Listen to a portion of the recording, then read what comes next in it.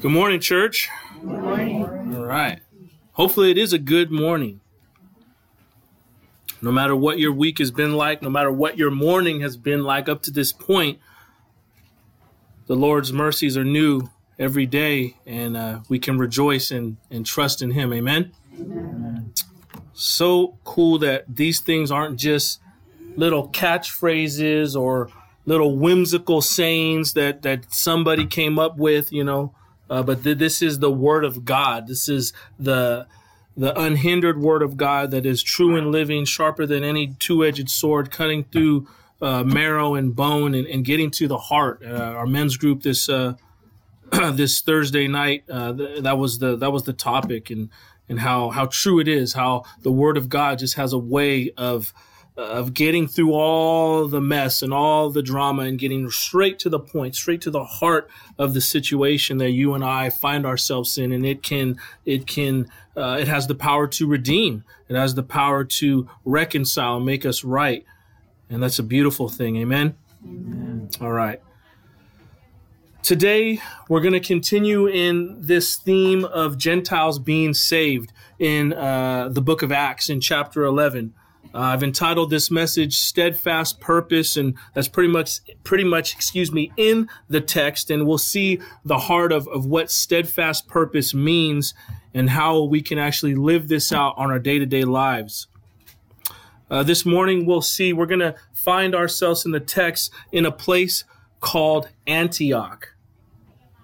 Have you ever tripped out how some places, current day, they're actually, named after names and places, in the Bible? Well, you guys, if you're from the Bay Area or if you've lived here for any time, you know that there's a place near Vallejo called Antioch. And this city as well has got its name from this biblical city that we're going to learn about today. The name Antioch means speedy as a chariot. I did a little bit of digging I wanted to know, well, what was the purpose? What was the meaning, behind how did this city next to Vallejo get its name Antioch? Well, from what I found, it was founded as Smith's Landing. That was the name of it before Antioch. But the town minister, somehow he persuaded the residents to change the city's name. And his desire was to name that place Smith's Landing. He wanted it to become Antioch. And so that's hence how this place in the Bay Area got this name, similar to what we find in the Bible. I thought that was pretty cool. We're also, in this message, we're going to get reintroduced to a godly man by the name of Barnabas. So when we started off in the book of Acts, several chapters in, we kind of heard about him. We were briefly introduced to who he was, but we're going to learn a little bit more about him and his character this morning. This son of encouragement, and that's what the name Barnabas means. He was used to do just this. For not only a bunch of new believers in the church, newly founded in Antioch, but also for Saul of Tarshish. And if many of you know, if you don't know, Saul went on to become Paul. His name was changed, and he did great things for the Lord. And so we're gonna learn how the Lord used this man Barnabas to reach out to a whole bunch of people and be used in a glorious way to edify and to encourage these new believers. There's several main points that I want us to focus on this morning. And the first is this: the hand of the Lord rests upon all those set apart for the service of God.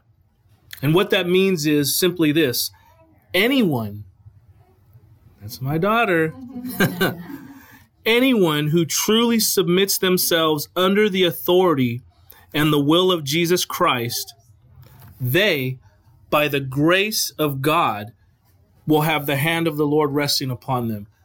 I mean, that's so encouraging to me as I hear that, and I pray that it's encouraging for you this morning, because many times we have this idea of we read about accounts in the Bible, and we read about these different characters in the Bible, and we say, oh, I could never measure up.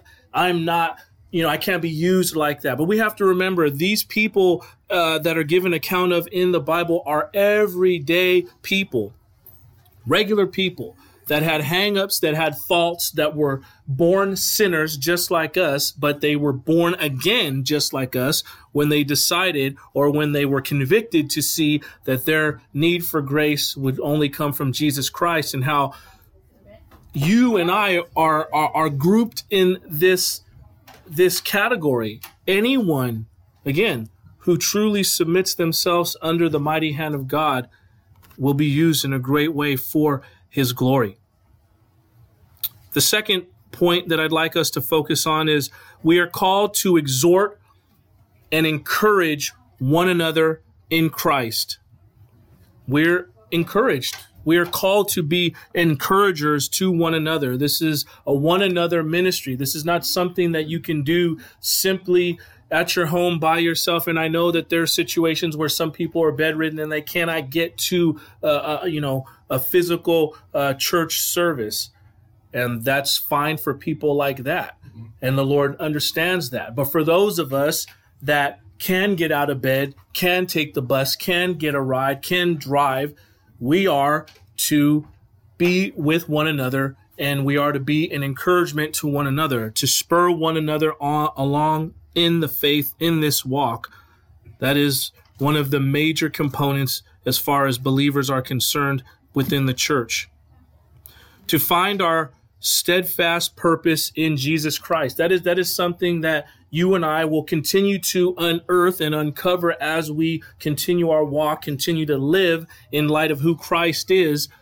We will be encouraged to have a steadfast purpose, and hopefully that purpose is in Christ. And the more you and I get to know him through the reading of the word, through the unction or the speaking of the Holy Spirit into your life, and the indwelling of the Holy Spirit in your physical body, influencing all your faculties, your mind, your emotions, all these things, we're going to begin to understand what our steadfast purpose is, and it is to be in Christ Jesus. Even if the gift of encouragement and exhortation isn't your primary spiritual gift, all believers are called to spur one another on in the faith. I mean, just think about life in general. How much more difficult would your life and my life be if we did not have those around us that would come alongside us and encourage us? I mean, everything in life is set up to pretty much discourage you, to degrade you, to make you deflated, and that's the big difference between the Lord Jesus Christ and Satan and the world system. You see, the world system is created ultimately, or I should say Satan, the misuse of the world system and what it's become is used to break your spirit. And once your spirit is broken, do you understand? Do you see why we have all these problems in the world, and as sin has gone rampant and people that are not being turned to the Lord? Do you see what happens to us as humans, as individuals, once our spirits become broken? That's why you have people running up in schools and shooting up everybody, and people being strung out on this and that, or people binge watching Netflix for hours at a time and refuse to get up and go to work because they're so depressed because their spirit is broken. That's what Satan does. That's what the world does. Our Lord Jesus Christ, on the other hand, is all about breaking our will, not our spirit. You see, we have to understand there's a big difference between the two. In the breaking of the will is done so now we can come under submission to Jesus Christ and be used by him in a greater way and have our lives fulfilled the way he intended. Because by our sinful nature, we are very prideful people, and that will has to be broken. I liken it to a wild stallion. Until that wild stallion's will is broken and put under submission to the rider, the owner of that animal, it's just all its energy, all its faculties, all its abilities are just going to be in vain. But then as that animal is sweetly broken, it can be used for great and glorious things for the owner or for the rider. And I'm not trying to liken us to a stallion, but the reality is because of our wayward bend towards sin, unfortunately, our wills need to be broken. The last point that I'd like us to focus on this morning is we should be encouraged and not ashamed to be identified as Christians. We'll get into this a little bit later in the message, but it's amazing to me how so many people want to identify with God, but yet the mention of Jesus Christ just brings shivers down people's spine. And this is for so-called believers too. People, some of us want to profess God, but the minute Jesus Christ is brought up, it's like a pin drop. You can hear a pin drop in the room. It goes silent, and people just don't want to stand up for the name of Christ. And we'll kind of learn more about that, and unfortunately why that is. But we can be in the category of those that are proud. There is a righteous pride. You and I should be proud to be recognized as followers of Christ, as Christians, and be unashamed of the gospel of Jesus Christ. Amen. All right, let's go ahead and unpack these verses. We'll begin with Acts chapter 11, verses 19 through 21. I'll read them again quickly. And it says, "Now those who were scattered because of persecution that arose over Stephen traveled as far as Phoenicia and Cyprus and Antioch, speaking the word to no one except Jews. But there were some of them, men of Cyprus and Cyrene, who, on coming to Antioch, spoke to the Hellenists also, preaching the Lord Jesus." Verse 21. "And the hand of the Lord was with them, and a great number who believed turned to the Lord." So as we begin this portion of Scripture, we're going to take a flashback to the beginning of the book of Acts. Remember Stephen? Stephen was the first martyr. He was basically stoned to death because he stood up against the thoroughbred Jews that lived by the letter of the law. They opposed the idea that Jesus Christ was the Messiah, that he had risen from the dead, who had resurrected, and Stephen called him out on it. And he told the truth, and he was killed for telling the truth. But that single event was the means by which the Lord would reach out to even more people. Because of Stephen's life being taken in that manner, that event catapulted the furthering and the spread of the true church in a way that we had never seen before. Here is literally the first example of this apart from Jesus Christ himself going to the cross. This is how great, and I'm not comparing Stephen's death to Jesus, I'm saying the magnitude of what happened after that. And obviously we know that Christ was in the midst and was working through Stephen's death. It's all about Christ. I'm in no way trying to mince my words in that. I'm just saying these two events historically were very, very impactful for the growth of the church. The believers of the way, and this is what Christianity was known as way back when. It wasn't called Christianity or the people weren't called Christians, but it was simply called the way because it was, again, this way of life. Jesus was a rabbi. He was the Messiah. He was a teacher. And so to live out this lifestyle was to follow along in the ways of Christ. And so these believers of the way were scattered to Phoenicia, which is today, if you look at a map, is modern day Lebanon. Cyprus, this other place that's mentioned here, which is an island country in the Mediterranean, and Antioch, which is today modern day South Central Turkey. I don't know if it's ghetto like that, but it's South Central. That's what it's looking like on the map. That's some of my dry humor for those of you that get it. These locations cover a wide area for the gospel to be spread. This is what was going on at this time in history. But notice that these early believers, they were pretty particular about who they witnessed to. What does the text say? Who did these believers witness to? Jews only. Man, that's And you know, I kind of don't really want to bash them because, again, putting yourself in their shoes, you could kind of understand why, because this is what the tradition was. This is what they were raised in. This was the culture that they were grown up to understand, which was what it was acceptable. And so they would only witness to Jews only.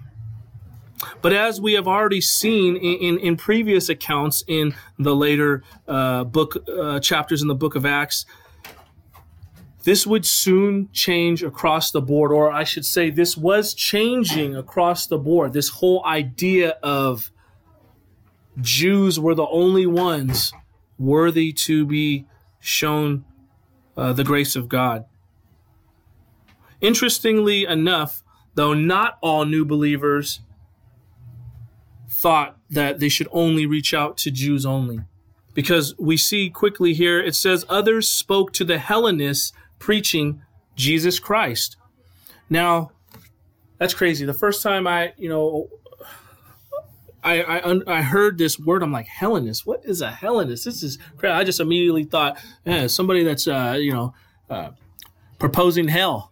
Because it says Hellenist. I mean, what are they talking about? This is just whacked out. But after understanding a little bit more, Hellenists, they basically were Greek-speaking Jews. And we know that there were many kind of Jews. There wasn't just Jews that were from Jerusalem. Remember, because these people have been enslaved many times over and scattered, right? And so there were Jews that were in Jerusalem in the northern and southern kingdom, but there were also Jews in different regions of the known world at that time. And so these Hellenists were Greek-speaking Jews. These people, basically blended Jewish religious traditions with parts of Greek culture. And that's how you came up with this kind of subgroup, this spiritual subgroup of people called the Hellenists. And this is what they were identified as. Going back to these unnamed believers, or these unnamed disciples who witnessed to these Hellenists, these men and women were genuine heroes of the faith. Though they're not mentioned individually by name, they are just named as a group, they were genuine heroes. I say this because they were at the heart of getting the gospel to the Gentiles. They were used to spread the message of the good news to people that did not understand and did not know what the good news was about. So what's the application for us as we look at these first few verses? Well, it's simply this. We must always seek the Lord in what we are to do, and not simply do things because that's what we have done before, just based out of tradition, just based out of a comfortability that, well, this is how we do things, and so this is just how we're going to do them. No, it's better that we seek the Lord on every matter and be intentional about seeking the Lord's will in every matter. Amen? Instead of just kind of going, because, God is a God of new things. He loves new things. He loves to do new things. Obviously, nothing contrary to himself, nothing that's going to be contrary to the principles that he has instilled in the Holy Scriptures. But he may choose to do something a different way. Would you guys be upset if you came here one day and maybe, I don't know, we started with preaching and ended with worship? I mean, I don't know. Is that something that's unbiblical? For some people that might rub them the wrong way and they may never come back because, hearing Nisa and the other people playing instruments and singing gets you in the groove, gets you in the mood, whatever. But I mean, again, I'm just using that as an example because, again, if it's not unbiblical, we can't be so rigid to be like, this is not, I don't like this. Again, what's personal is different from what's biblical. A personal preference is not a personal conviction. And I'm learning that firsthand in my own life. Going back to these believers from Cyprus and Cyrene, if they just did what everyone else did in this context, then only the Jews would have heard the good news. Because it says clearly there were many that only reached out to the Jews, but it was these other believers from Cyprus and Cyrene who reached out to these Hellenists.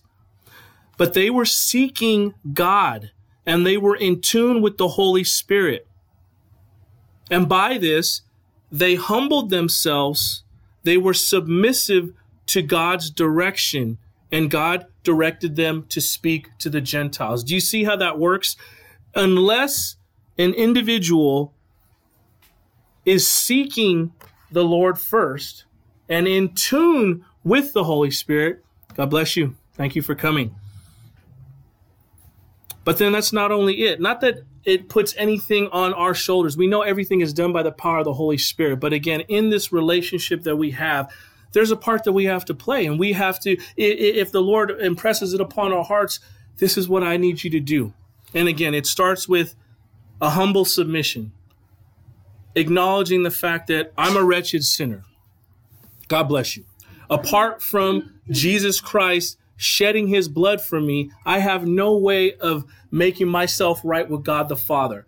In that whole little scenario right there, which is everything, right? Before you and I die, we have to get that settled. That's the one major thing that every individual, no matter what race, what color, what background, what class, we have to settle that before we die. We all know we're going to all die, right? We're not all going to live here forever in this beautiful place of Milpitas. Love the smell of Dixon Landing. We're not all going to live here forever like this. There's going to come a day where we're going to depart. I hate saying pass away. I love the idea of passing on, because I'm not passing away to nothing. I'm passing on to the next realm that I can't see yet, the spiritual realm. But in any event, this is the one thing that we have to get settled in our minds and in our hearts is, do I understand that my only way to be right with God the Father is by accepting this free gift of salvation that Jesus Christ offers? Because in that is all the humility and all the submission. It's all bound up in that. If you can get that one thing figured out, everything, I'm not going to say everything else is going to be a breeze in your Christian walk, but you're going to have a far easier time. You're going to have a far easier time with the opposition you're going to face and the conflict you're going to face and the opposition you're going to face, because it's already been implanted in you, and you're responding in the correct way by humbly submitting yourself before the hand of God. And that is so important, right? Because so many times we struggle with just accepting. So many times we've had such a hard time. We were carrying burdens from 20, 30, 40 years ago. That's not even our fault, but things that we were born into, where it's just hard for us to accept love. It's hard for us to accept that forgiveness, that genuine forgiveness. But that is what the Lord is extending to every one of us this morning, and what he was extending to these Hellenists through these unnamed believers in Cyrene and Cyprus. Humbly submissive, and then God will direct. All this took place in Antioch. Now let's get back to Antioch. What was going on with this place? What was happening in this location? How is this place relevant in the scriptures this morning? Well, Antioch was considered the third greatest city in the Roman Empire, behind, of course, Rome and Alexandria. Antioch was known for its business and its commerce, but also for its immorality. Temple prostitution ran rampant in this place. And I'm not going to get into all the back end and all the details of what went on there, but you could just imagine, and if you do a study out for yourself, you'll find that it was pretty crazy, the stuff that people that lived in this area and this time, what they did, calling it glorifying God. It is downright just despicable. Picture it this way. Jerusalem was all about religion. They prided themselves on knowing the law. being a full-blooded Jew, not a Samaritan, not a half-breed. Remember, if you were a half-breed, it's like you're a dog. You're not even a human. I can't, I'm pure blood. I'm pure blood. You only have a portion of it, so we don't even consider you. Jerusalem was all about religion. They were all about their religious exercises, their rituals, their rules and regulations that they would, impose upon one another to be holier than thou. Rome was all about power, especially in this time. Remember, Rome was the superpower of the world at this time, and they prided themselves on the way they lived, their structure, their society, their military might. Rome was oppressing any and everybody that would stand in their way. They would crush them like cockroaches. Rome was the superpower. Alexandria was all about intellect and knowledge and amassing a great wealth of just intellect. This is what they were about. And Antioch was all about business and sex. That's what this city was about. It's interesting because it kind of sounds like America. All about business and sex, man. You look at, everything that goes on. You go to the grocery store and every tabloid and magazine that you see going on your way to the checkout at Safeway, if you still use, people and don't go through the machine, that's all you see. It's about business and sex. And this is what went on in this culture. But this extreme picture shows how great God's love is for his creation. In the book of Acts, we've just touched and talked about Cornelius, right? Remember Cornelius? He was a commander of a centurion, and he was a God-fearing man, though he was a Gentile, and he was seeking the Lord, though he didn't fully know who Jesus Christ was or who God was at the time, right? And the Lord came to him. That sounds about right in my mind. He had respect for God, and he lived a moral life. So one would assume, of course, God would come to him. He was seeking the Lord. He was trying to live a godly life. But what about these men and women in Antioch? This was a pagan city, and yet the Lord revealed himself to them as well. I mean, it's like, I don't know, take Frisco. I mean, San Francisco is a crazy place. I lived up there for a time when I was younger, and I had many friends that lived up there, and then I really enjoyed that place. But it's also real grimy and real crazy, and it gets real nasty. Even in the daytime, it gets nasty in San Francisco. That's kind of like that place. As crazy and as pagan as San Francisco is, the Lord is still revealing himself to the people who occupy that land. So what's the application for us? How does this apply to your life and my life? Well, the reality is this. Anyone, hear me now, or hear God's word, I should say. Anyone is a prime candidate to get saved. No one is beyond the reach of Jesus Christ unless we shut ourselves off to him. Unless we, like Pharaoh, harden our hearts and say no. Well, we wouldn't say, I'm not going to let your people go, but no, I'm not going to let my heart go. I'm not going to allow you to come into my life. I'm not going to allow you to be the Lord of my life.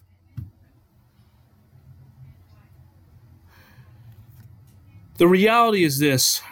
If anything, it's those that have the most prestige, the most success, the best looking, those who have the most money.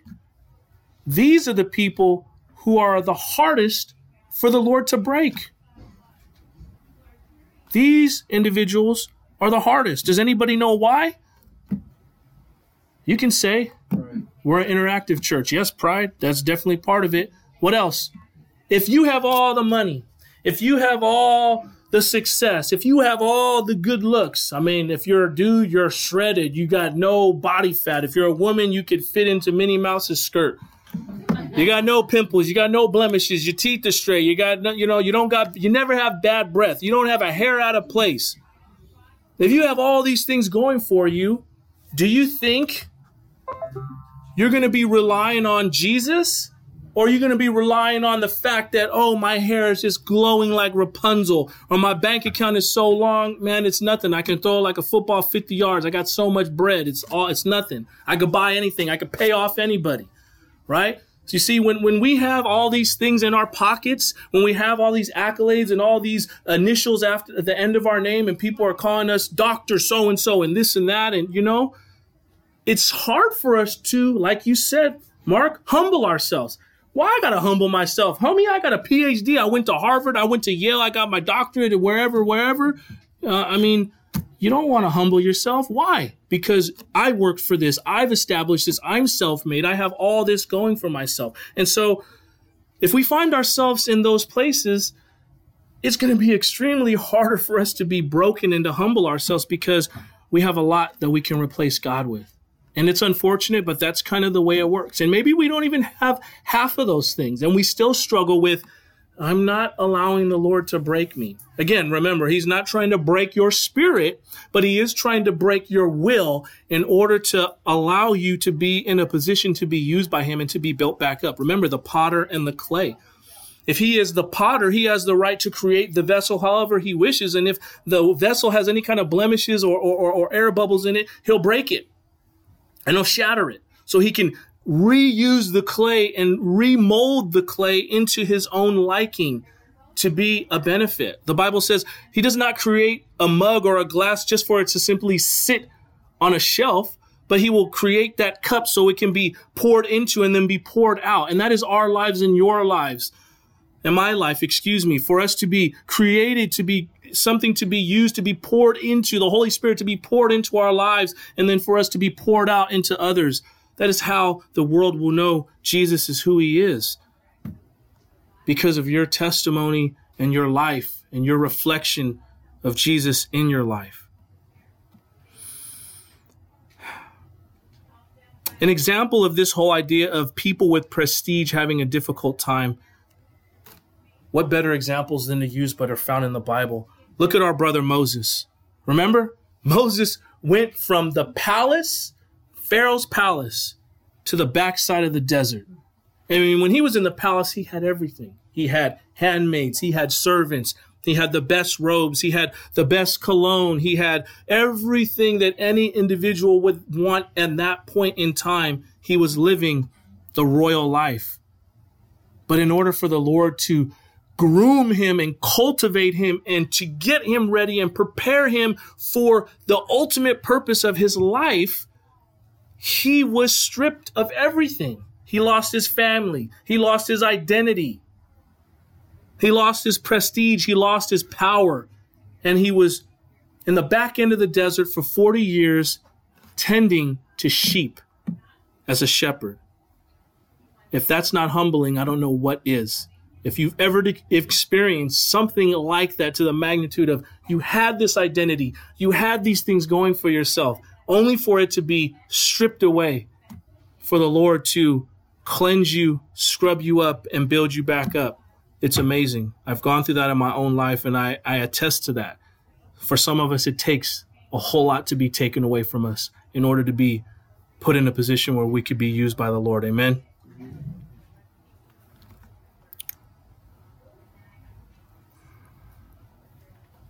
Lastly, we see here that the Lord's hand was with them. Speaking of these believers who shared the good news of Jesus Christ to people other than Jews, not just Jews, but to all people. It says that the Lord's hand was with them. Because God was with them, their ministry multiplied. It was only by God's hand that people turned to God. It was only by God himself. That's what it's meant to mean.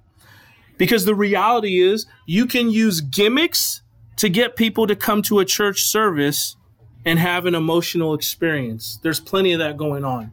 You can use all these promises and how financially better off people are going to be if you just give to the church and do this and that.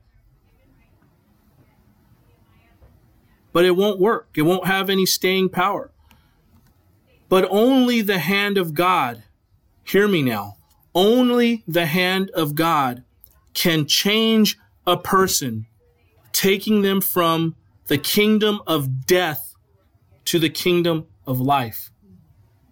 Only God can do that. A preacher can come up and talk good and convince you and persuade you to do this and that, or to try to stop doing this and that, or come to this church because we have this and we'll always have cookies and we'll have ponies and, we can play poker after and Texas Hold'em and do all this and, this and that. And it'll keep you for a little bit. But if you're looking for true, groundbreaking, life-changing transformation in your heart of hearts, I'm talking about the stuff that keeps you up at night that only you and God know about, that you're crying about when nobody's around. If you're looking for change in that only comes from the Lord. John chapter 5, verse 24 tells us, "Truly, truly, I say to you, whoever hears my word and believes him who sent me has eternal life. He does not come into judgment, but has passed from death to life." And you see, that's something that only God can do. The conviction that comes upon one's heart, the understanding that there's something greater than me that I am accountable to, no matter how much I run, no matter how much I hide, no matter how much I ignore, I'm accountable for every single thing I've done in my lifetime, and that Jesus Christ was the only one who could go to the cross and bear your sins and mine, past, present, future. That's something only he can do. Nobody can do it for you. As much as I love my son and my young daughter, my job is to raise them and point them in the direction of Jesus Christ, but I cannot walk their walk for them. I cannot accept Christ for them. And many of us as parents, we try to do that. We have to understand you have to allow the Lord to do it. Again, we take upon burdens that we are not called to bear. And it's very difficult with people that are closest to us because we want the best for our loved ones. We want the best for our family. But I will say this, and this is not a side note. This is why we have to continue to pray, continue to intercede for those around us, for our loved ones. Maybe it'll take 20, 30 years. Maybe it might not happen until they're on their deathbed. But if you stop praying for your loved ones, then what do you expect? They don't even have a fighting chance. So no matter what it looks like, you got to keep praying. You have to keep interceding, because if you look at your own life, there was somebody in your sphere of influence that interceded for you when you were wayward and you were a rebel and you were just a sinner living your life. That goes back to that whole thing of being poured into and being poured out, right? It's a beautiful picture. I love the Word of God and how it's just how vivid it is, and how again, it's sharper than any two-edged sword. It cuts to the heart of the matter, and it shows us clearly what is of importance and what needs to be done. And the good thing is all we have to do is submit. You don't even have to come up with the answers. God is so gracious, he'll give you all the answers. You just got to submit. It's the reality of I can't do it. With a 4.5-year-old and a 3-month-old, I'm constantly saying that. I'm not the most patient by any stretch of the means at all. And I'm constantly like, Lord, I can't. I was like this last time. My wife, we just recently moved out to a new place, and, we're getting situated. My wife is a very good thrift shopper, and she loves everything organized. And so she made this run to this store and went to Costco, and I'm going to go out to Target. I'm getting more stuff. I made a joke. She was telling her mom, "Oh yeah, come with me. I'm gonna go to Target." And then I said, "Yeah, she's not gonna be back till 1 a.m. Don't worry, she'll make it back before church in the morning." And that's a true story. My daughter was 2 weeks old, and my wife and my mother-in-law were out with her till 1 a.m. shopping, going crazy. But anyway, so I was back with the kids last night. It's like 9:30, 10 o'clock, and I'm almost crying. I'm like, This baby won't stop crying. I already fed her 4 ounces. I fed her 2 more ounces. This kid's talking about he wants more cookies. I'm like, I can't do it. I'm all stressed out, But I love how the Lord constantly reminds me, yeah, you can't do it. You can't. You can't be a good father on your own, And every time I want to rear back, the Lord reminds me, the wrath of man never produces the righteousness of God. I'm not saying my son doesn't get pow-powed, but the reality is the Lord reminds me, I can't, I just can't be getting frustrated like that and thinking that my frustration is going to make it better. All that to be said, we just need to submit. All right, let's go ahead and look at verses 22 and 24. And it says, the report of this came to the ears of the church in Jerusalem, and they sent Barnabas to Antioch. When he came and saw the grace of God, he was glad, and he exhorted them all to remain faithful to the Lord with steadfast purpose. There's that phrase. For he was a good man, full of the Holy Spirit and of faith, and a great many people were added to the Lord. So here we are reintroduced to Barnabas. If you recall, the first time he was mentioned in the book of Acts, it was chapter 4. He had sold a field that he had owned and gave it to the disciples as an act of obedience to the Lord. This is what the Lord had put on his heart to help the others within the church that did not have. That's what they meant by they shared everything. And we know the other side of this, that was not good. Ananias and Sapphira, don't want to get into that, but old boy was like, well, both of them. They're like, we're going to sell it, but then we're going to fake it, and we're going to act like we really sold everything, but we're going to keep some back for ourselves. And what happened? They both ended up dead. That's crazy. And then they said, Peter, the Apostle Peter was like, you didn't even have to, you could have gave 10% if you wanted to. You could have gave 1%. You should have just been honest. If you wanted to, keep 25%, you wanted to keep 50% for yourself, just say, that would be crazy.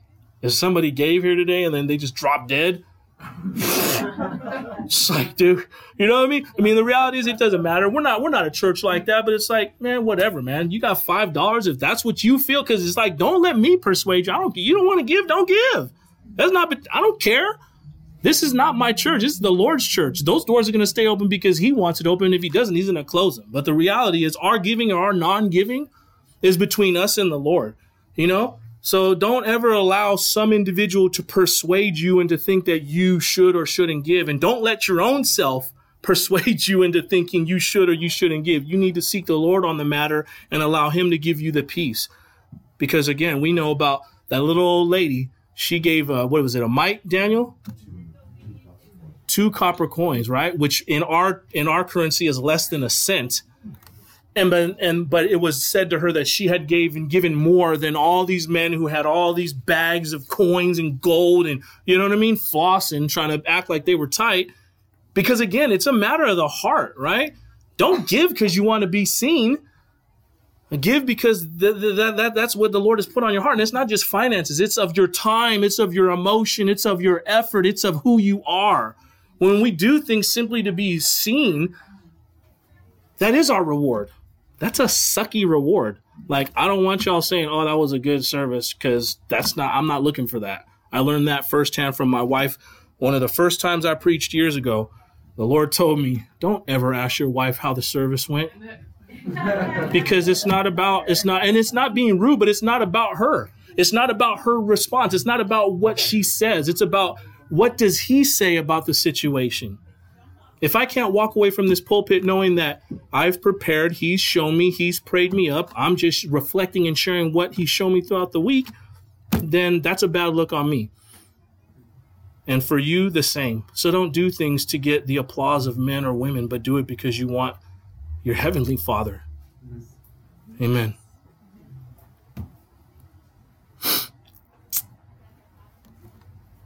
Back to Barnabas. In Acts 9, Barnabas was used to warmly accept Saul. It was this same Barnabas who the church in Jerusalem sent to Antioch because they felt he was the man for the job. Barnabas was sent because he was a godly man and he was willing and able. So what is the application for us? What does this mean to your life and my life? Well, it simply means this. The Lord doesn't care about prestige or talent.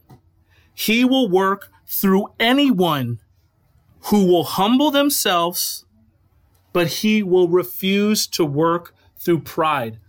You see, that's why I'm getting to the point and I'm understanding now. See, my buddy Caesar here, I keep joking with him. I'm telling him, man, you're going to end, I don't know, man. You're going to end up preaching, bro. And he's like, no, bro, I can't do it, man. I don't even like reading. I didn't do good in school. And it's like, homie, it's not about that, bro. It's about your character. It's about the conduct of the nature of who the Lord is creating you to be. The Lord doesn't care about if you went to seminary, dude. I don't belong up here, all tatted up in my background. I don't belong up here, but it's not about that. It's simply about, do you understand who you are and who the Lord is? Have you come to a point in your life where you're like, I just need to submit. Lord, even help me to submit me. A lot of times we can't even submit. I get that. But you can pray about that and ask the Lord, break my heart, help me. That's real. Those are raw prayers. That's like when someone says, I'm praying for patience. Do you know what you just asked for? You're going to have a mess on your hands because, as J. Vernon McGee says, and I love that man, God bless his soul, you only learn patience through the trials of life. Things don't just happen all whimsical and diamonds and rubies and roses and fruitcake. And I don't know who likes fruitcake. It's disgusting. But it doesn't happen when everything's all nice and glamorous. It's when things are difficult and you're in the trenches and it's dark. You're walking through the valley of the shadow of death. I mean, truth be told, there are good times in life, but there are a lot of difficult times. The difficult times produce the character that the Lord wants to carve and create in your and mine life. It's not from the good times.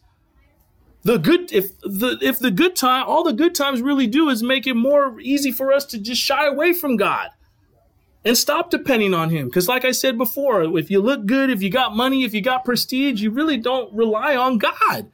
And if you do, you're really blessed because you have that balancing act down correct and you're not wasting what the Lord has given you. If anything, you're being a very good steward of the resources that God has given you. Because I don't want to paint that picture that wealthy people are not good Christians. But it's all in your heart. Because I know plenty of people who are well off and who are fortunate, but they give so much of themselves and their time and their resources, and they're not hoarding and amassing wealth. Like that man who said, I'm just going to build barns and retire. And the Lord said, you fool, tonight your soul is required of you. What a shame to live like that, right? It's all responsibility that the Lord gives to us. All right. Next, we see that Barnabas saw the grace of God working in the believers in Antioch, and he was glad. This is beautiful. This should be your heart and my heart. When we see the grace of God working in people's lives, we should be happy. We should be just encouraged. We should be glad that we're seeing the grace of God working. The application is this. It is important that others see the grace of God at work among us as believers. Others should not see an emphasis on self, on man-made rules, or human performance. They should see the glorious grace of God, and it will make them glad. Amen? Because it's either like people say today, young people, I think they say that, you don't want to be a hater. You don't want to be a hater, hating on people. Oh, man, you got this going from, backbiting, talking bad, gossiping about them. Oh, her. She don't deserve that, man. I'm good. It's like, it's not about that. When people are doing well, we should say, praise God. Be happy for them. Be encouraged for them, because when we don't live like that, the only person that you're hurting is really yourself, right? You're the only one going away embittered. They're not tripping off the fact that hopefully they're not tripping off the fact that you're tripping off them. It shouldn't even be like that. It's just like, just love on them, man. It's all good. Don't let that persuade your countenance and the way you view life based on other people's success. It's unfortunate when we go that route.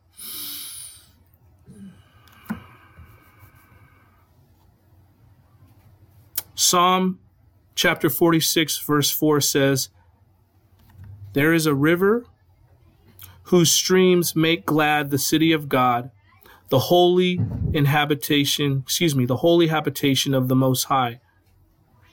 There is a river whose streams make glad the city of God. And what that means is when you're truly, again, submitted, humbled before God, allowing him to do the workings in your life, you're going to be filled with the fruit of the Spirit.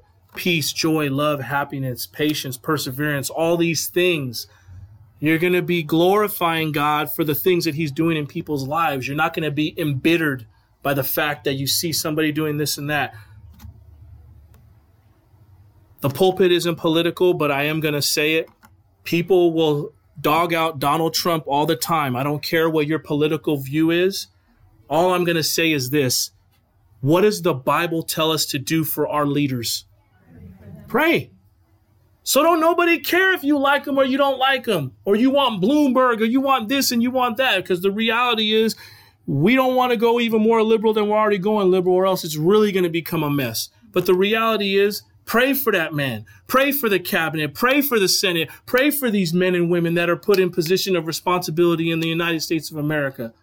Don't sit there bashing. You can have your view. You can have your opinion. That's fine and dandy. But if you are a true born-again believer, you should be on your knees praying for these people. That's what the Lord should be hearing. Not the bickering, not the complaining, not the whining, not the arguing, right? We need to pray. I don't know why we get away from that as Christians, and then we wonder why things aren't working out in the world or in our lives. But how often do we go before the Lord and pray? And actually even understanding the whole order of praying. We don't just run up and give a laundry list. We should be asking for repentance. And before that, we should be giving him the praise, the honor, and the glory. It's not some ritual and it's not some formulaic way. It's the order. We serve a God of order. And this is what I'm talking about. This steadfast purpose, walking with the Lord, these things will become revealed to you. You know, I'm a dumb sheep. I'm not a smart person, but it's because the Lord has revealed these things to me that I understand them as I go throughout my life now. And the same can be for you. And I'm pretty sure it is for many of you already. I'm just preaching to the choir. You guys know these things. But it's important. Prayer, the emphasis of prayer is so important. We see truly that Barnabas was the right man for the job, and he was in his element. Not only was he glad to see the grace of God being poured out on these new believers, but he encouraged these new believers to continue in the Lord. He displayed selflessness, not selfishness. He was used to strengthen the church family by being a true leader within the church. The application is this. Those who serve in the Lord's church should be those who selflessly care for other believers left under their leadership. All believers, young and old, need support. And I'm not talking age-wise, I'm talking spiritually. Spiritual babes in Christ and mature men and women of the faith that are feasting on the meat of the word need support. When believers are not supported, you will find immaturity, resentment, and backbiting of all kinds. And that's simply a reflection of the leadership of that church, because people are not being supported and encouraged the way they should be. On the other hand, this is what it means to remain steadfast with purpose in Christ. And the reality is this.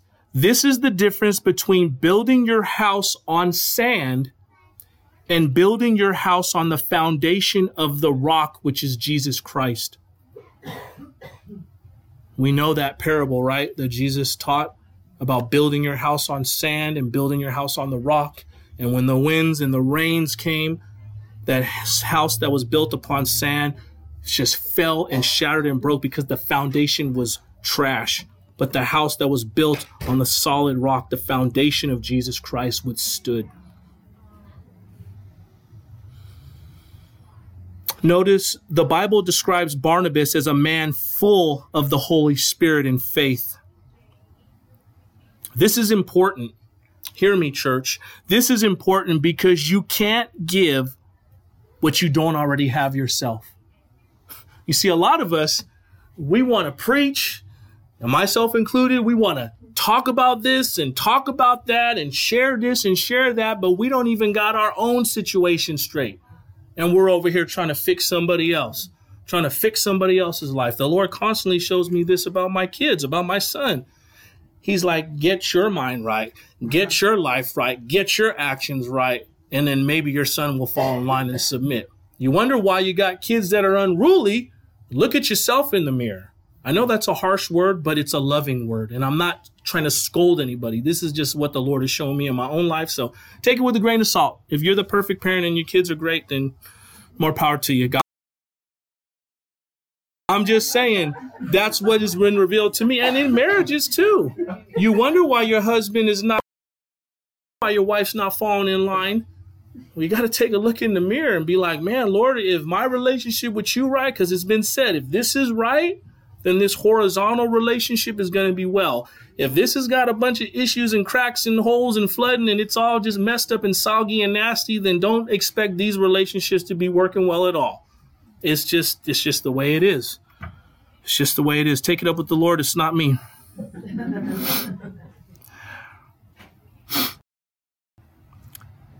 Speaking again of Barnabas, he was used greatly by God because he humbled himself to be an instrument of the Lord. And this is why we see a great many people came to the Lord. This is the plan for church growth spoken of in Ephesians chapter 4, verses 11 through 16. And I'm not going to read those verses. If you'd like, you could look them up on your own time. That's the address of the verses. I'm speaking of servant leaders here.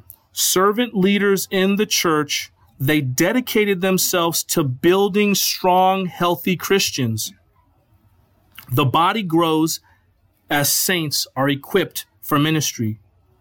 If we question why the church isn't growing, meaning maturing, it is because we are doing a poor job of discipling believers. And this, again, it goes back to this chain, and this is a one another ministry. It's not supposed to end with you. The newest person that comes to the building that we have not seen, those are the people we need to run to and we need to support and we need to encourage, because they in turn are going to be used to spread the truth of Jesus Christ to their sphere of influence. And that's how it keeps going. But if we just let people walk out the door and we don't say hi and we don't engage ourselves and we don't get involved in each other's lives outside of this room, then really we're just playing church. I'm just keeping it real. We're just playing games, because this is not what it's about. This is commanded by the Lord, but I liken it to a huddle in football. Nobody goes to a 49er game and pays $150 to sit for 4 quarters to see 12 men or 11 men on both sides of the ball stand with their butts like this in a huddle. Everybody wants to see what they do once they break from that huddle and get to the line of scrimmage, and now it's time to get down to business and we're going to score a touchdown or we're going to stop a drive. That's what this is. This is the game plan. It's what you and I do once we leave this building that makes all the difference in the world. Because if we're not applying what we learn here, again, we're just playing church. We're just looking cute. We're coming here. We're being funny. Oh, it's nice. And we have no involvement with one another. We should, you should have the best of friends in this room. You should. You should. Shame on us if we don't engage with one another outside of this building, because that's not what we see in the Bible. Again, we wonder why is the church not doing what the church is supposed to be doing? Because we're not utilizing the principles that are found in this book. It's one thing to get it in our minds. It's another thing to get it in your heart and get it to your feet. I stress this because I'm tired of seeing people falling by the wayside and not being engaged. We need to be engaged for your own benefit, for mine, for the people that the Lord's going to put in your path. I don't apologize if this is harsh this morning. I don't mean to come across like that, but there's a seriousness here, folks. There's a seriousness here. Last 2 verses, I promise. 25, 26. So Barnabas went to Tarshish to look for Saul, And when he found him, he brought him to Antioch, and for a whole year they met with the church and taught a great many people. And in Antioch, the disciples were first called Christians. Here we see the next interaction between Barnabas and Saul. This wasn't the first time that they linked up. This is so important here, and don't miss this. The key thing here is remembrance. The Lord brought back Saul to Barnabas' mind, and he in turn sought out Saul. The application is this: we are not to forget those the Lord has placed in our paths. How many times have we had an encounter with someone and we thought nothing of it? You saw somebody at the gas station, you saw somebody at the gym, you brushed shoulders with somebody at work, somebody that you just see from afar. You don't think nothing of it. I don't think nothing of it. Better yet, how many times have we had multiple encounters with the same person only to fail to see the Lord's hand at work in the situation? The point is this: it's important how we look at others that we are brought across in our sphere of influence. And it's just as it was important for Barnabas to see this interaction with Saul. The text goes on to say that for a whole year they got together and they taught, they encouraged the church, and many came to faith. If this interaction between Barnabas and Saul never took place, who knows what would have happened in the life of Saul? Who knows if Saul would have became who he was to become in the Lord? We just don't know. But we do know that Barnabas took clear advantage of what the Lord revealed to him. He brought something and someone to his remembrance, and he acted upon it. You know, how many times do we have great intentions, but we just don't act upon it? We just say, God bless you, brother. God bless you, sister. We do the little Christianese, but we don't, again, where the rubber meets the road, we don't actually do it. We just talk. We just talk like a bunch of chatterboxes.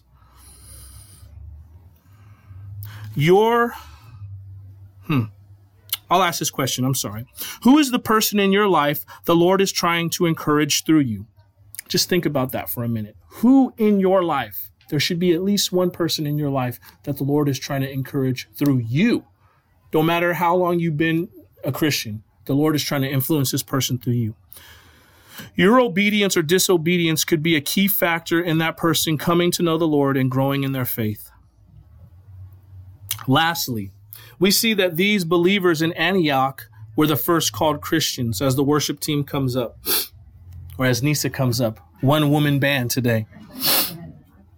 Up to this point in the book of Acts, the followers of Christ have been called many things, but not Christians. And you feel welcome to start playing or, play the background whenever you want. It's all good. I prefer the music. For example, Acts chapter 1, verse 15, they were called disciples. Acts chapter 5, verse 14, they were called believers. Acts chapter 5, verse 32, they were called witnesses. Acts chapter 6, verse 3, they were called brothers. Acts chapter 9, verse 2, they were called followers of the way. Acts chapter 9, verse 13, they were called saints. Back then, soldiers in the Roman army would identify themselves with the general's name they were serving under by adding a I-A-N. So an example, a soldier under Caesar would call himself a Caesarean, if that's correct. I was about to say Caesarean. You don't want to be that. Called himself a Caesarean. Soldiers under Jesus Christ would be called Christians. The application is this: because as true followers of Jesus Christ, we must be willing to be identified with him. Like I said earlier, many people want to identify with God or a religion, but not identify themselves with Jesus Christ. Again, there are many of those. I'm a sports guy. They get up and they say, I'd like to thank God. Why not just say Jesus Christ?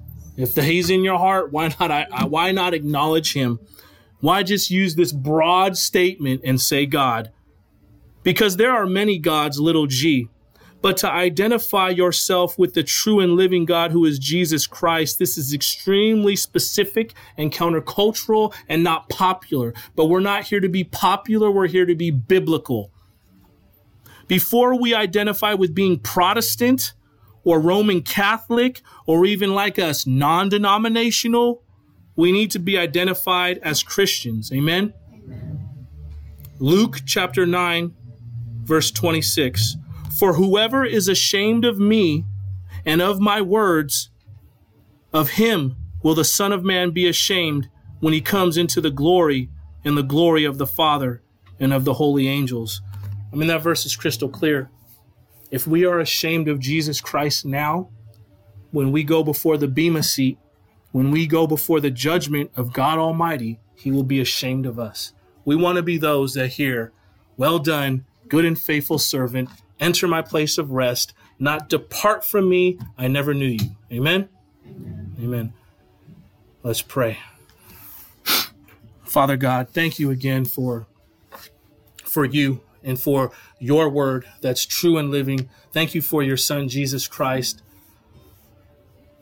Lord, it's only by the shed blood of your Son that we are made right by you. And we thank you that we can have this relationship that's never ending, undying because of what your Son has done for us. Thank you for the person of the Holy Spirit that indwells every believer. And Father, I pray that you would do a work, that you would continue a work in the hearts of all your people, and even those, especially those that have not come to the place where they've accepted Jesus as their Savior. Lord, it's not about a man standing up here and preaching. It's about your word. It's about your truth going forth. It's about people's hearts being renewed by the blood of your Son, Jesus Christ. And only you can do it. So Father, I plead, I beg, I ask that you would go before your people and do that mighty work. Father, as we do take a time to have communion and partake in this and understand the truth of what's been done for us, Lord, we know that the Bible says to take it in an unworthy manner is to call judgment upon ourselves. So for those of us who are believers in Christ, may we examine our hearts before we go to that back table and partake of that piece of bread and that little cup of juice. And would we allow you to do that work in our hearts? Help us to be right with you. Help us to submit to your authority, to made right, all the things that need to be made right in our hearts, Lord. Let conviction take its toll, and then let your encouragement and your love and your building back up be done in our lives before we loosely take that cup and that bread. For those of us that have not proclaimed Jesus as our Savior and Lord, may we not feel that we have to do it, because it's not a thing for public. It's something that's personal between us personally and you. And so we pray that that time would come for those that don't know you, that they would one day partake of the cup. In any event, we just ask that your hand be upon the remainder of this service. May your will be done. May you be glorified. May you be pleased with our service here this morning. Father, we thank you and love you. In Jesus Christ's mighty name, amen.